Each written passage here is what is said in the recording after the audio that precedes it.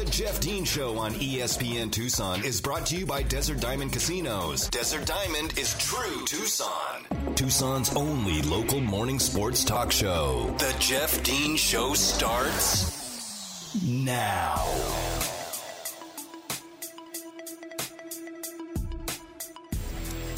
Welcome back to hour number 2, today's edition of The Jeff Dean Show. I am Jeff Dean here with you on this Thursday morning, January the 13th. It is 8:02 on your Tucson Thursday, and whether you were tuning in on the AM side at 1490, on the FM side at 104.9, or if you're tuning in via the live stream, which you can find on ESPNTucson.com, I appreciate you tuning in here every weekday morning from 7 to 9 for Tucson's only local morning sports talk show. Spent the majority of the first hour talking local, specifically Arizona Wildcat basketball, and we will spend the chief portion of hour number 2 talking NFL, because not only do I talk about it every single day here, that is my promise to you on the Jeff Dean Show, that not 365, but if we were on the air 365 days a year, we would talk NFL every single one of those 365 days. It's my promise to you. The NFL is king, even when it is off-season. There is still plenty to talk about in the NFL. Even when there's COVID going on, there's plenty to talk about in the NFL. So always newsworthy is the world's number one form of entertainment, and we got you covered right here on the Jeff Dean Show.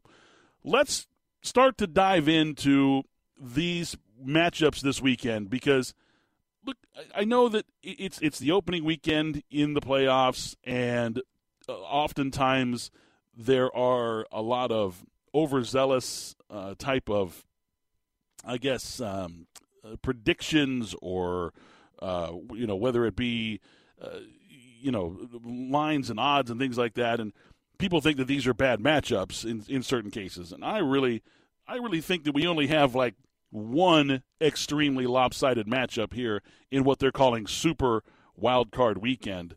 And what I'm going to do is I'm just going to kind of go through chronologically in the order that the games are going to be played, and give you a little breakdown and some preview and a prediction of ultimately what I think is going to happen. Now, we begin with the opening game of the weekend, a game that's going to kick off Saturday at 2:30. It's got the Las Vegas Raiders, the 5 seed in the AFC, heading out to Cincinnati, Ohio to take on the Bengals, who are the 4 seed. The Bengals currently are a 4.5-point favorite on FanDuel Sportsbook. And, look, these two teams met in Week 11 back, what seems like forever ago almost, in Las Vegas. The Bengals won that game 32-13, but the score was not indicative of that game, and I'll tell you why. Bengals kicker Evan McPherson in that game kicked 4 field goals, so he was responsible for 12 of their 32 points. Those field goal distances were 47, 51, 53, and 54 yards, respectively. Those were the 4 distances that he had to convert field goals on. The Bengals were really not able to move the ball all that well. They only had 288 yards of total offense, and one of their touchdown drives was a 6-yard drive. That's it. It was their last one. The Raiders fumbled the football and led to basically a 2-play, 6-yard touchdown drive for the Bengals that kind of iced the game. It was not a butt whipping by any standards, other than the fact that the Bengals dominated the time of possession in that game, because the Raiders turned the ball over. I think they turned the ball over 3 times in that game. And I listen. People are like, oh, the Bengals are going to crush the Raiders, and Raiders almost don't belong, and they got hot at the right time. Let's just not start poo-pooing on the Raiders here, okay? That's a pretty good football team. And I'll also say this. In that matchup, in the Week 11 matchup that they had, Max Crosby, who has come on like gangbusters this year, a guy that nobody had ever heard of before this season, most likely, unless you're the most diehard Raider fan, had never even heard of Max Crosby. He had a 66% win rate in that game in pass rushes, which was the highest win rate in the NFL this year for a single player in a single game. 66%. Basically, he whooped the Cincinnati Bengals offensive line butt. And he was playing in that backfield all day long. He was a nuisance for Joe Burrow. Joe Burrow was having to get rid of the ball quickly, had to throw the ball away a bunch of times, and he was a legitimate problem.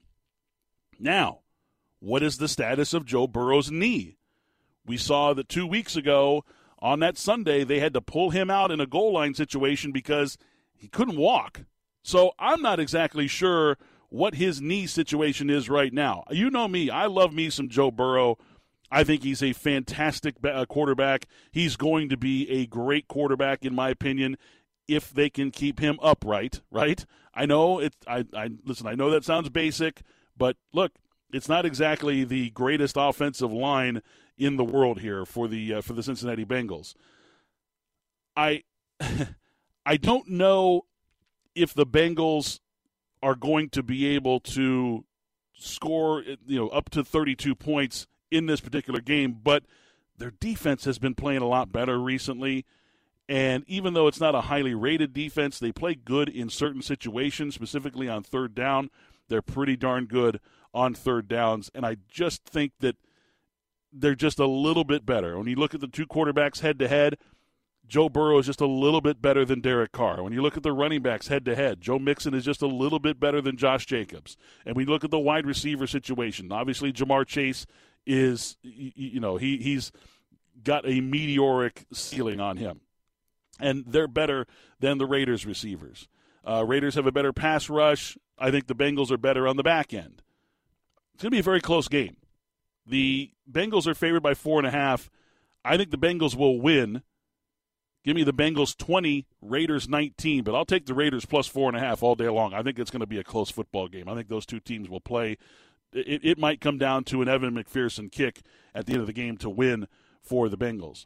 My buddy sent me a text earlier this morning, and it said, let me pull up the text here to make sure that I don't misquote the thing. Nobody in human history has ever sent a text message about the Bengals winning a playoff game, because the last Bengals playoff win was in 1991, and the first text message to be sent was in 1992.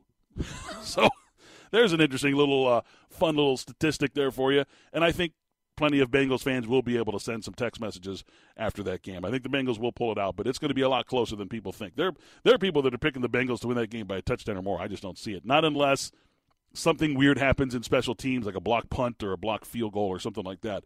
I just don't see it. I think it's going to be a lot closer than people think.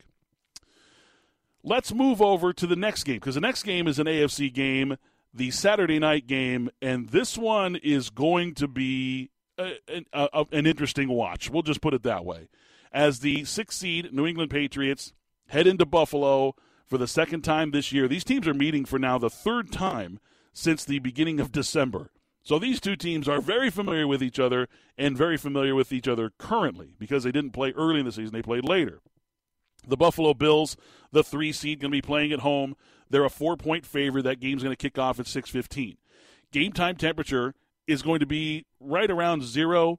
Wind chill is going to make those temperatures sub-zero temperatures, which makes you think, oh, it's going to be like the game that they played earlier when the Patriots beat the Bills 14-10. It's actually nothing like that.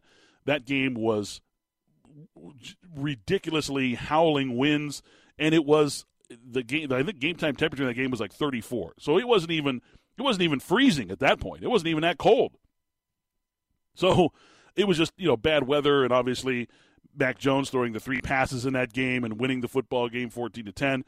And then it took a near Herculean effort for Josh Allen in Game 2, the game that was in Foxborough, to win that game. They won that game 33-21. But if you remember, it was Josh Allen's legs and one just incredible throw in that game in a tight window into the end zone that was the difference maker in that one for the Buffalo Bills.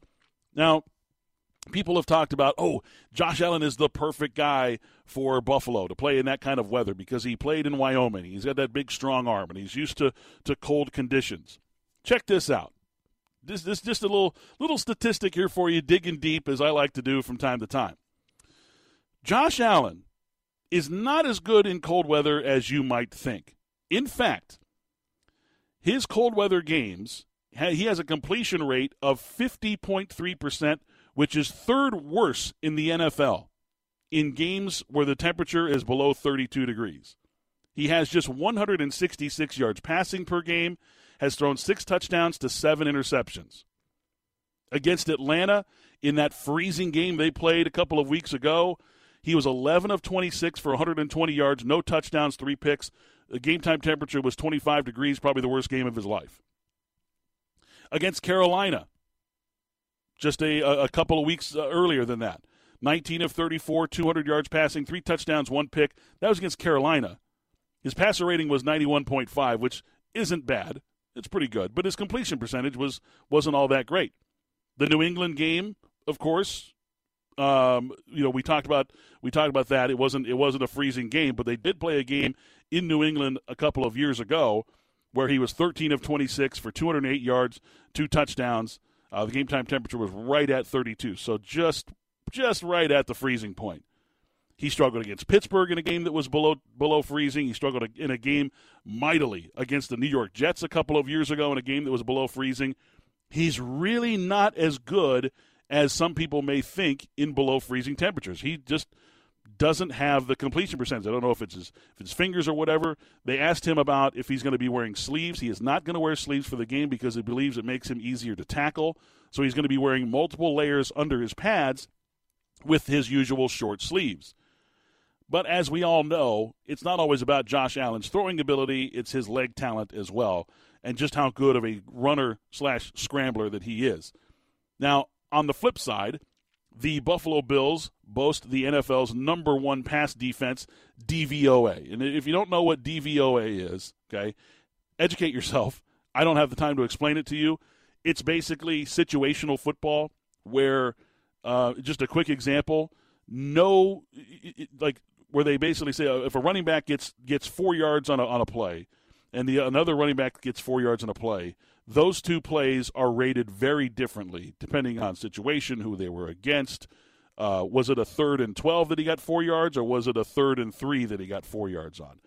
All those things go into play, and that's how they come up with DVOA. It's a very complicated method, but it's also shown to be very, very effective when you're looking at, essentially how effective teams are.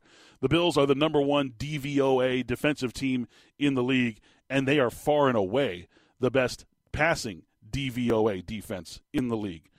That's going to spell problems for Mac Jones, especially in a situation where in the playoffs you just up your effort more. Whether it's off the field in film studies, on the field, effort gets raised. And I'm not saying that Mac Jones isn't up to the task. He's played in big games before at Alabama, and he's played in some big games for Bill Belichick.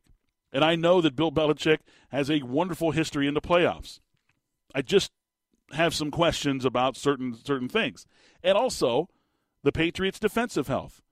According to their beat writer, they may be minus upwards of 4 starters on the defense coming into this game on Saturday.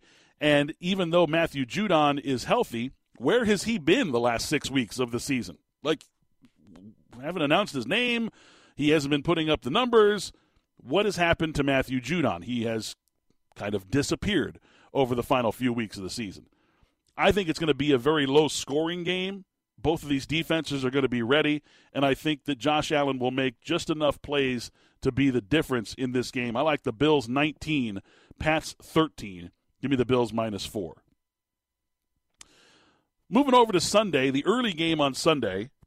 This is the only game that I think is going to be a blowout. I think all the other games are going to be extremely close. This is the only game I think is going to be an absolute blowout. It's a horrible matchup for Philadelphia.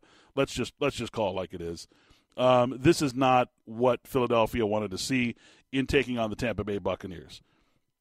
Who has Philadelphia beaten this season? Let's take a look here. Here's a list of the quarterbacks that the Eagles have beaten this year. Teddy Bridgewater, Jake Fromm, Sam Darnold, Garrett Gilbert, Jared Goff, Taylor Heineke, Trevor Siemian, Zach Wilson, and Matt Ryan. Okay? In that list are 4 backups, another guy who was benched, 2 players who were essentially salary dumped in the offseason. You've got Zach Wilson, who has been an underwhelming top 3 pick and a rookie, and then you got Matt Ryan, who's on his way out the door. He's got one foot in the retirement center.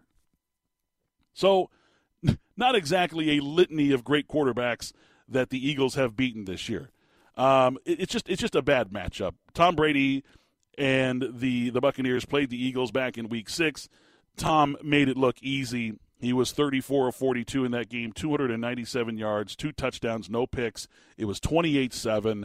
The Buccaneers took their foot off the gas. Philadelphia got a couple of late scores to make it look respectable, but that game was not nearly as close as the score had indicated.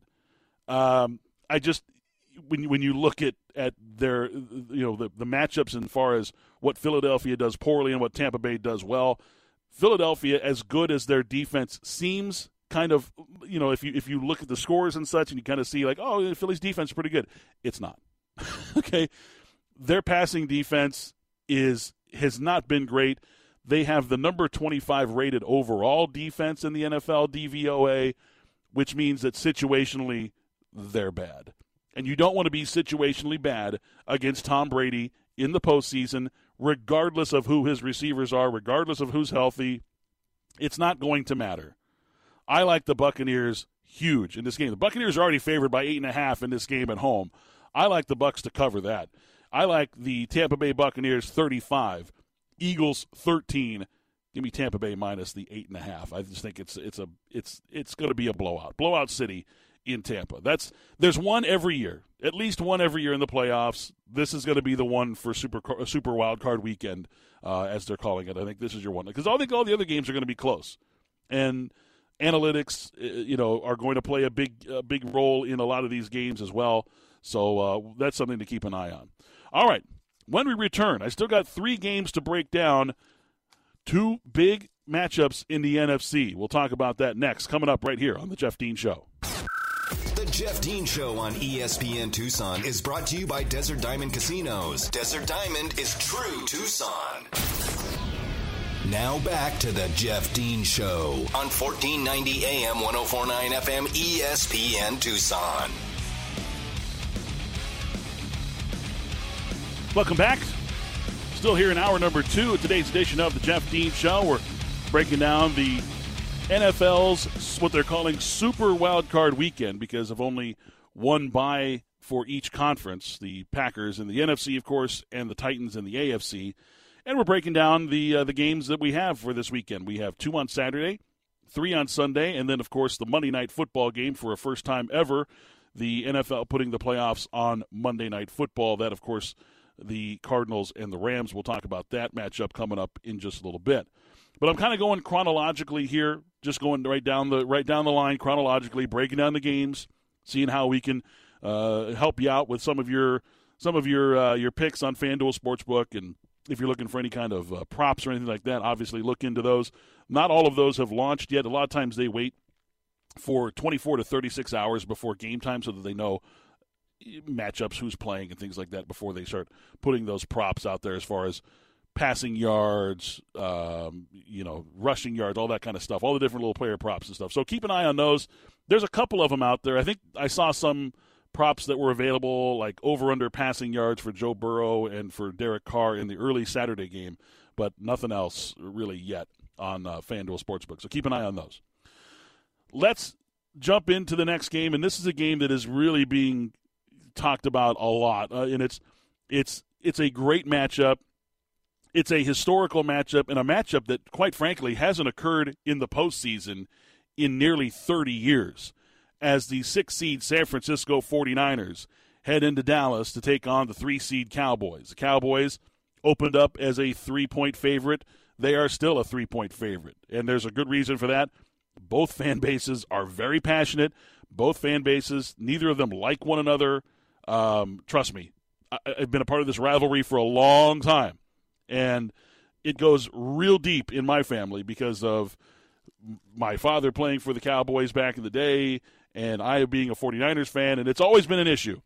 So it runs deep in my family. This is going to be one hell of a matchup because what you have is you have 2 very different styles of play. And you have 2 teams that have really established an identity, one on the offensive side, the other on a defensive side. For the 49ers, offensively, we know what they are. They are smash and gash football on the offensive side. And they get their ball into the hands of their playmakers in a multitude of ways. Deebo Samuel, 8 rushing touchdowns this year as a wide receiver. That sets a new NFL record. They hand the ball off in jet sweeps to George Kittle. Running in jet motion, they hand the ball off to him. They get the ball to their running backs. Elijah Mitchell is going to be healthy again and was 6th in the NFL in rushing this year, even though he missed 5 games. So they are extremely talented, extremely good at running the football. They're also great at yards per play. They will open you up, and they will split you, and they will run down the field on you, and the next thing you know, it's gone for 20 yards. The 49ers did not lead the NFL in big plays. They were second in big plays. But what they did lead the NFL in is yards per play. So the 49ers have established their identity on offense. Everybody knows what they bring. It's very difficult to stop them still because they are excellence in execution. For the Cowboys, defensively, their identity is to turn teams over. That has become their identity this year under new defensive coordinator Dan Quinn. They led the NFL in takeaways this year. They are dynamic on the defensive line and getting after the quarterback, whether it be Randy Gregory or Micah Parsons or whomever they have rushing the quarterback. They've been very, very good at it. They've been able to move Micah Parsons around in multiple ways, and they've been very effective at creating negative plays for the offense, whether it be negative yards or turnovers. That has really served them extremely well because the offense has been a roller coaster this year. Sometimes you get good Dak. Sometimes you get bad Dak. Sometimes you get slow and just completely ineffective Ezekiel Elliott. Sometimes you get explosive Ezekiel Elliott. Sometimes you get Amari Cooper with the stickiest hands on planet Earth. Sometimes you get Amari Cooper with bricks taped to those sticky hands. You just never know what's going to happen on offense for the Cowboys. But their defense has been very consistent this year in their method of turning teams over and creating negative plays, which is going to be obviously important for the Cowboys in this particular game because the 49ers, in games where they lose the turnover battle, they're 2-6. They're just, and again, it's not a situation where, when they lose or are even in the turnover battle. So it's either minus or dead even. They were 2-6 this year when doing that. So bad things happen when the 49ers turn the ball over, and they have been turning the ball over quite a bit. Jimmy Garoppolo has been known to throw plenty of interceptions in his time, certainly did again this year, sometimes in the most inopportune moments. When you look at Dallas, their record, okay, how they got to the 3 seed, obviously 12-5 on the year, great year for them. However, when you look a little bit deeper into it, it may not be as impressive as you may think. Dallas went 6-0 versus the NFC East, which was absolutely terrible outside of the Philadelphia Eagles, who couldn't beat a good quarterback this year. The Washington football team was a massive disappointment, and the New York Giants were the worst team in football. They went 6-5 against the rest of the teams that they played. Now, their losses in that 6-5 non-divisional record were to Tampa Bay in Week 1. Great matchup, great game, one of the best games of the year that was long forgotten, unfortunately, because it happened in Week 1. They lost to Denver. They got blown out by Denver. They lost to Kansas City in a slugfest. Was it like 19-13 or something like that in that game? They lost to the Raiders, and then they most recently lost to the Arizona Cardinals in Dallas. Their wins were against the Chargers. Okay, that's a good win. That was in week number 2. They bounced back from their loss to Tampa Bay to beat the Chargers in week 2. But then their wins were the Panthers, the Vikings, the Patriots, the Falcons, and the Saints. Now, I'm not knocking the Saints. They're a very good defense, but they have no offensive firepower. If you can't score, you can't beat the Dallas Cowboys. You can't beat anybody if you don't score. But if you don't score 19, 20 points, your chances of beating the Cowboys are slim to none. Patriots are a good team. That was a good win for them. The other ones are like, The Vikings lost that game. I remember watching that game and just watching Kirk Cousins completely unravel in that game. He was awful. They decimated the Falcons, and the Falcons were terrible this year in certain situations. You just found them just being completely listless. So their wins weren't all that impressive. when you look at the health of these two teams, 49ers are getting healthy at the right time, except at left tackle. Trent Williams, who through the 17-game season posted a Pro Football Focus score of 98.4, which is the highest ever for any player in the history of the Pro Football Focus rankings, ever, at any position. The highest end-of-season rating for any player since Pro Football Focus started doing their system, which is really impressive. However, Trent Williams got a bad elbow, and he's questionable at this moment. They asked him about it 2 days ago, and he basically said, I'm going to get him, they're going to shoot me up, and I'm going to go out there and I'm going to play through the pain because the adrenaline will get me through it.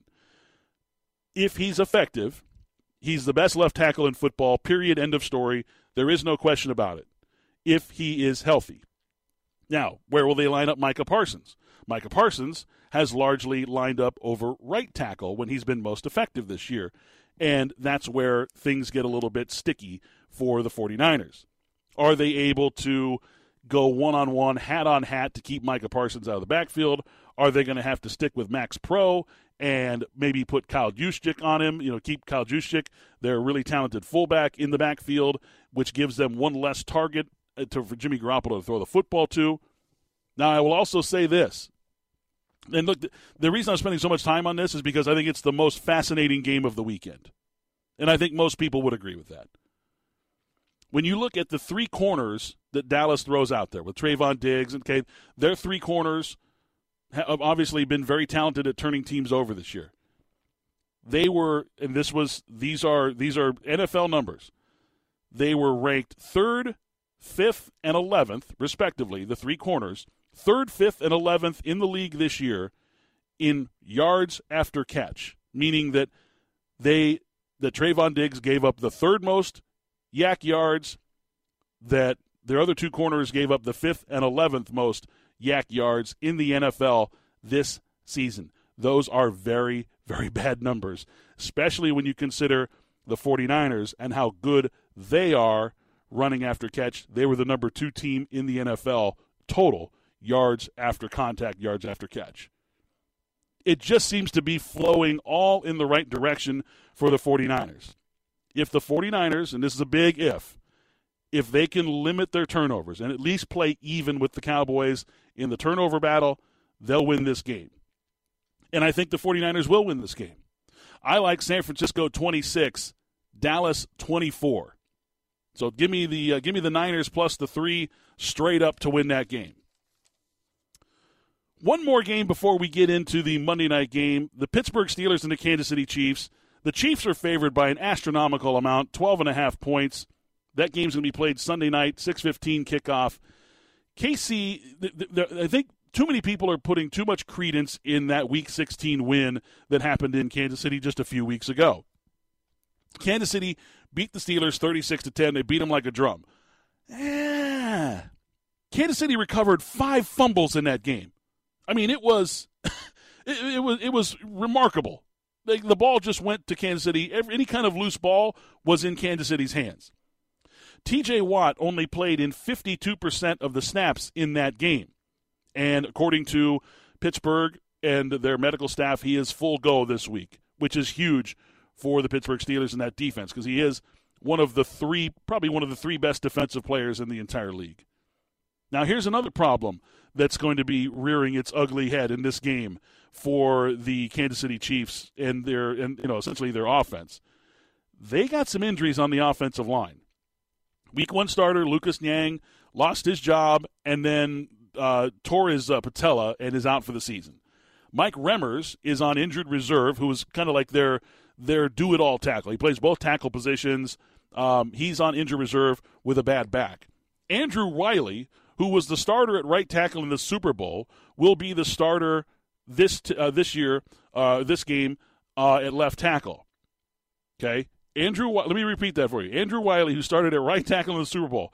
Do y'all remember what happened to the right tackle in the Super Bowl last year? Jason Pierre-Paul made him look like a swinging door. Andrew Wiley is in big trouble. If T.J. Watt is lined up over him, he's in trouble if anybody lines up over him, apparently. But with T.J. Watt lined up over him, that is going to create some real problems. The issue here is that Pittsburgh Pittsburgh's just not going to be able to score enough points to win the game. Defensively, I believe they will keep Kansas City largely in check, especially considering that Tyreek Hill has got a bad heel, been limping around. Watching him in the game last week, guy was only on the field for 12 snaps in their win over the Broncos, limping all over the place, and several of those snaps he was limping around and was just out there as a decoy. So Tyreek Hill's availability is in question as well. I think this is going to be an extremely close game. This is one of those situations where the line hasn't moved, and I'm wondering if Vegas knows something that we don't, which always scares me. Always scares me that Vegas is just clinging tooth and nail to this 12.5-point number. I think it's extremely close. I think the Chiefs win this game 23-17, but give me Pittsburgh plus 12.5 all day. I don't think the Chiefs are going to score enough points to be able to win that game by 13. It just doesn't the math just doesn't add up to me. But of course, they'll probably hang a 37 on the Steelers, and we'll all be laughing and pointing at me come Tuesday when we get back on the air. So I love the Steelers at plus 12.5. Actually, I've played it already, and I'm going to stick to it. So we'll see how that works out. All right, we're going to take a timeout. When I return, the final game of Super Wildcard Weekend, maybe the most difficult game to pick of the weekend as well. The Arizona Cardinals and the Los Angeles Rams, the Monday night game. That's coming up next right here on The Jeff Dean Show. The Jeff Dean Show on ESPN Tucson is brought to you by Desert Diamond Casinos. Desert Diamond is true Tucson. Back to the Jeff Dean Show on 1490 AM, 104.9 FM, ESPN Tucson. Welcome back to the Jeff Dean Show, breaking down the NFL playoffs at Super Wildcard Weekend. We've done the first 5, and now it's the final one. The final matchup of the weekend, or moving into the week, if you will. It will take place Monday night. Kickoff is at 6:15. The first time we've seen a Monday night football playoff game, and it features the Arizona Cardinals, the 5 seed, heading into Los Angeles to take on the 4 seed Los Angeles Rams. Obviously, we know the history of these two teams. We talked with Tyler Drake earlier this week, our Cardinals insider. In fact, we talked to him yesterday. Seems like forever ago. Talked to him yesterday about this specific matchup and about the history of these two teams this year and how differently those two games went just watching the game, 60 minutes of the game, how differently they went in the situations that they were in. Cardinals, we've beaten this to death. It's like a dead horse out there. They're just better on the road, period. They're just better. However, they have played terribly in the final half of this regular season. They were 7-0 to start the season and finished 3-7 in their final 10. And I can't get it out of my head just how bad they are in the second half of the season.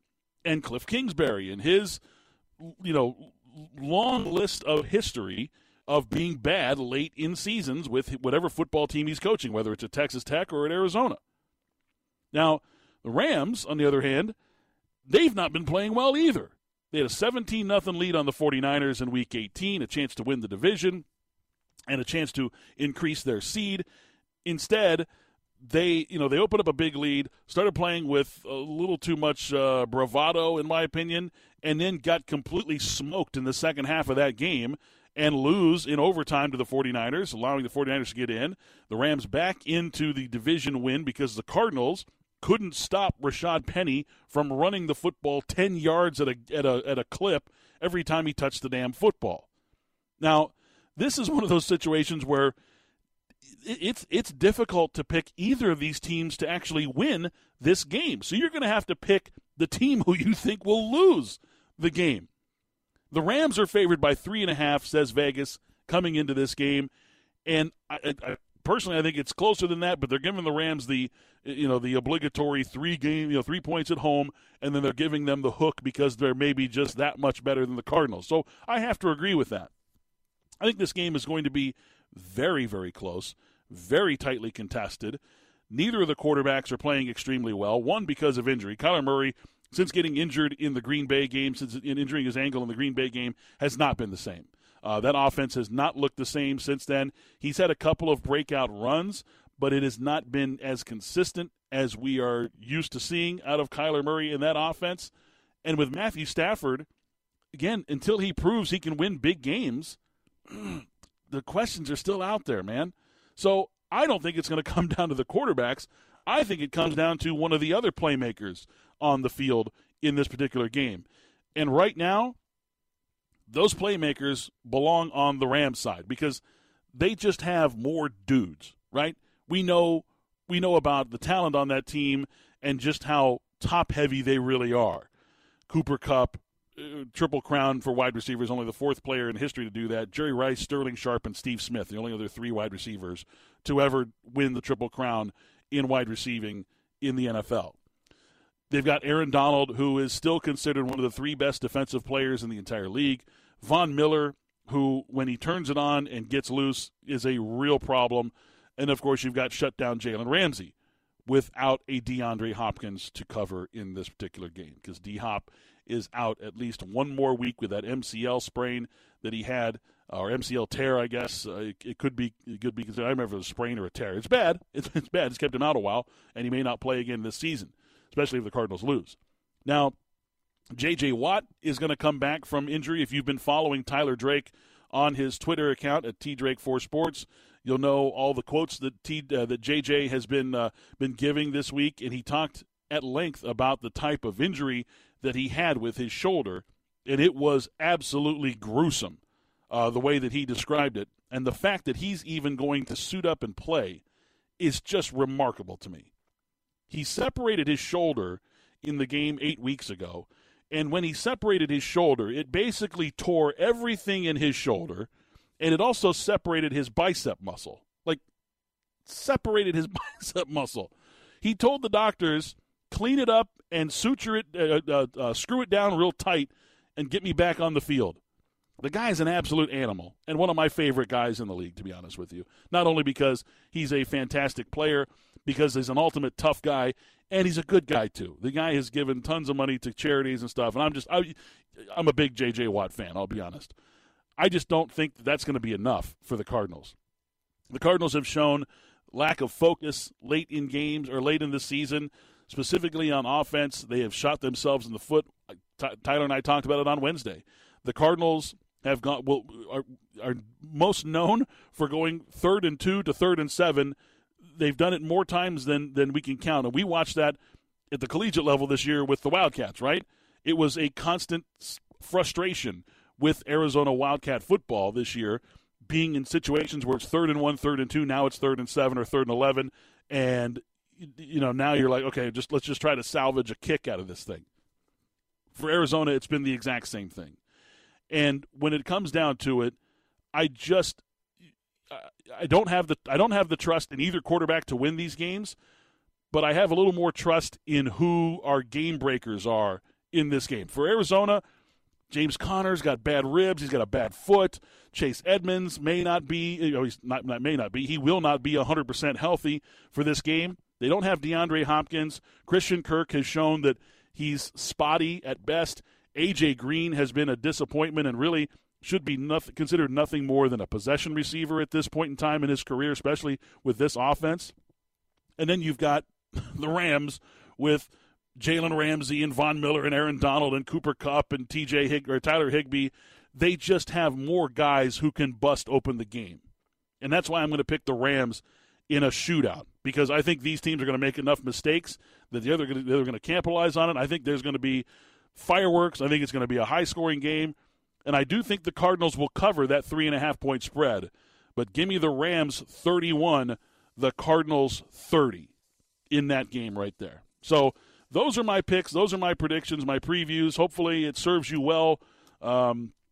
Good luck to you in your picks this weekend. If you're making them on the FanDuel Sportsbook app, be sure to use my promo code, because those are going to get you some nice returns there and some risk-free betting as well. So I've got Raiders plus 4.5, Bengals winning that game 20-19. I've got the Bills minus 4 winning that game 19-13.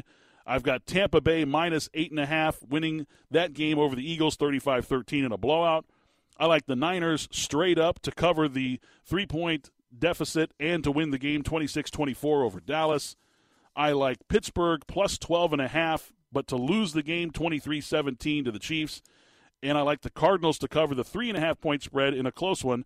The Rams winning that game 31-30.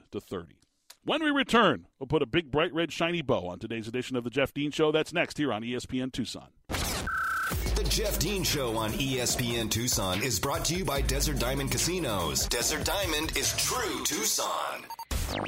More of The Jeff Dean Show on 1490 AM, 104.9 FM, ESPN Tucson.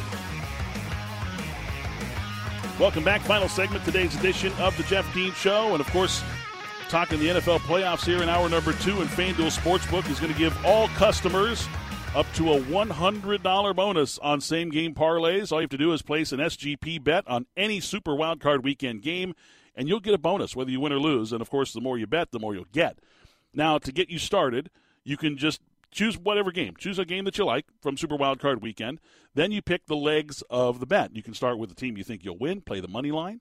You can bet the over-under in total points. You can sprinkle in some player props, such as anytime touchdown scores, over-under passing yards. Whatever you like to do, you get to customize your bet your way. Now, as you know, for me, speed and security matter, which is one of the major reasons why I choose to only bet on FanDuel Sportsbook, because you get paid out in as few as 2 hours when you win. The app is secure for you with your money. It's easy to use. It's safe. And, of course, plenty of great new offers for new and for existing customers, and opportunities to jump in on live betting, jumping in the fast lane and doing some live betting as well. Log on to FanDuel Sportsbook to unlock your same-game parlay bonus today. Plus, if it's your first time betting with FanDuel, you'll also be able to enjoy those 30-1 odds on any team to win in Wild Card Weekend. You got to use my promo code DEAN when you sign up to get it, but you can enjoy the 30-1 odds. Turn a $5 bet into $150, but use my promo code DEAN so that they know that I sent you exclusively on the FanDuel Sportsbook app. 21 and over and present in Arizona. Bonus is issued as non-withdrawable site credit. Expires in 7 days. Max bonus $100 plus 400 odds or longer. Wager required. Restrictions apply. See terms at sportsbook.fanduel.com. And if you think you have a gambling problem, please call 1-800-NEXT-STEP or text NEXT-STEP to 53342. All right. So we broke down the NFL playoffs. We'll have a full recap of that on Tuesday when I return. Again, I will not be on the air tomorrow. And then won't be on the air Monday. It's a station holiday, a federal holiday for that matter, for a lot of people. So we'll be back on Tuesday to recap all of that, and we'll have plenty to do on Tuesday because we'll have 2 Wildcat games to recap as well, as the men's basketball team hosting Colorado tonight at the McHale Center, hosting Utah at the McHale Center on Saturday. Hope to see you guys at the game. Come on out, support the Wildcat basketball team. As I mentioned yesterday, I do not think that Arizona has an attendance problem. We just have a COVID problem. We have a pandemic problem, and we have a marquee matchups issue that has not occurred so far this season. We are starting to get into some more of those as we get ready for conference play. Some of the more heated rivalries in Arizona basketball starting to come into Tucson. So we'll be ready for that. Looking forward to the game tonight. And, of course, women's basketball, they're going to be taking on Oregon State. That game at 8 p.m. Again, they're going to be without point guard Shayna Pellington and Lauren Ware tonight. So a little bit of an uphill battle for Adia and the women's basketball team, but I feel like confident that they'll be able to come out with a victory and get ready for that Oregon game coming up. And we'll have a recap of those games as well, as we'll keep an eye on recruiting, the Jedi continuing to do work. Invited a player who's a former 4-star recruit as a walk-on. So things are getting interesting there at the old football facility. They're kind of running out of schollies to give, and now 4-stars are like, well, I'll walk on to your program.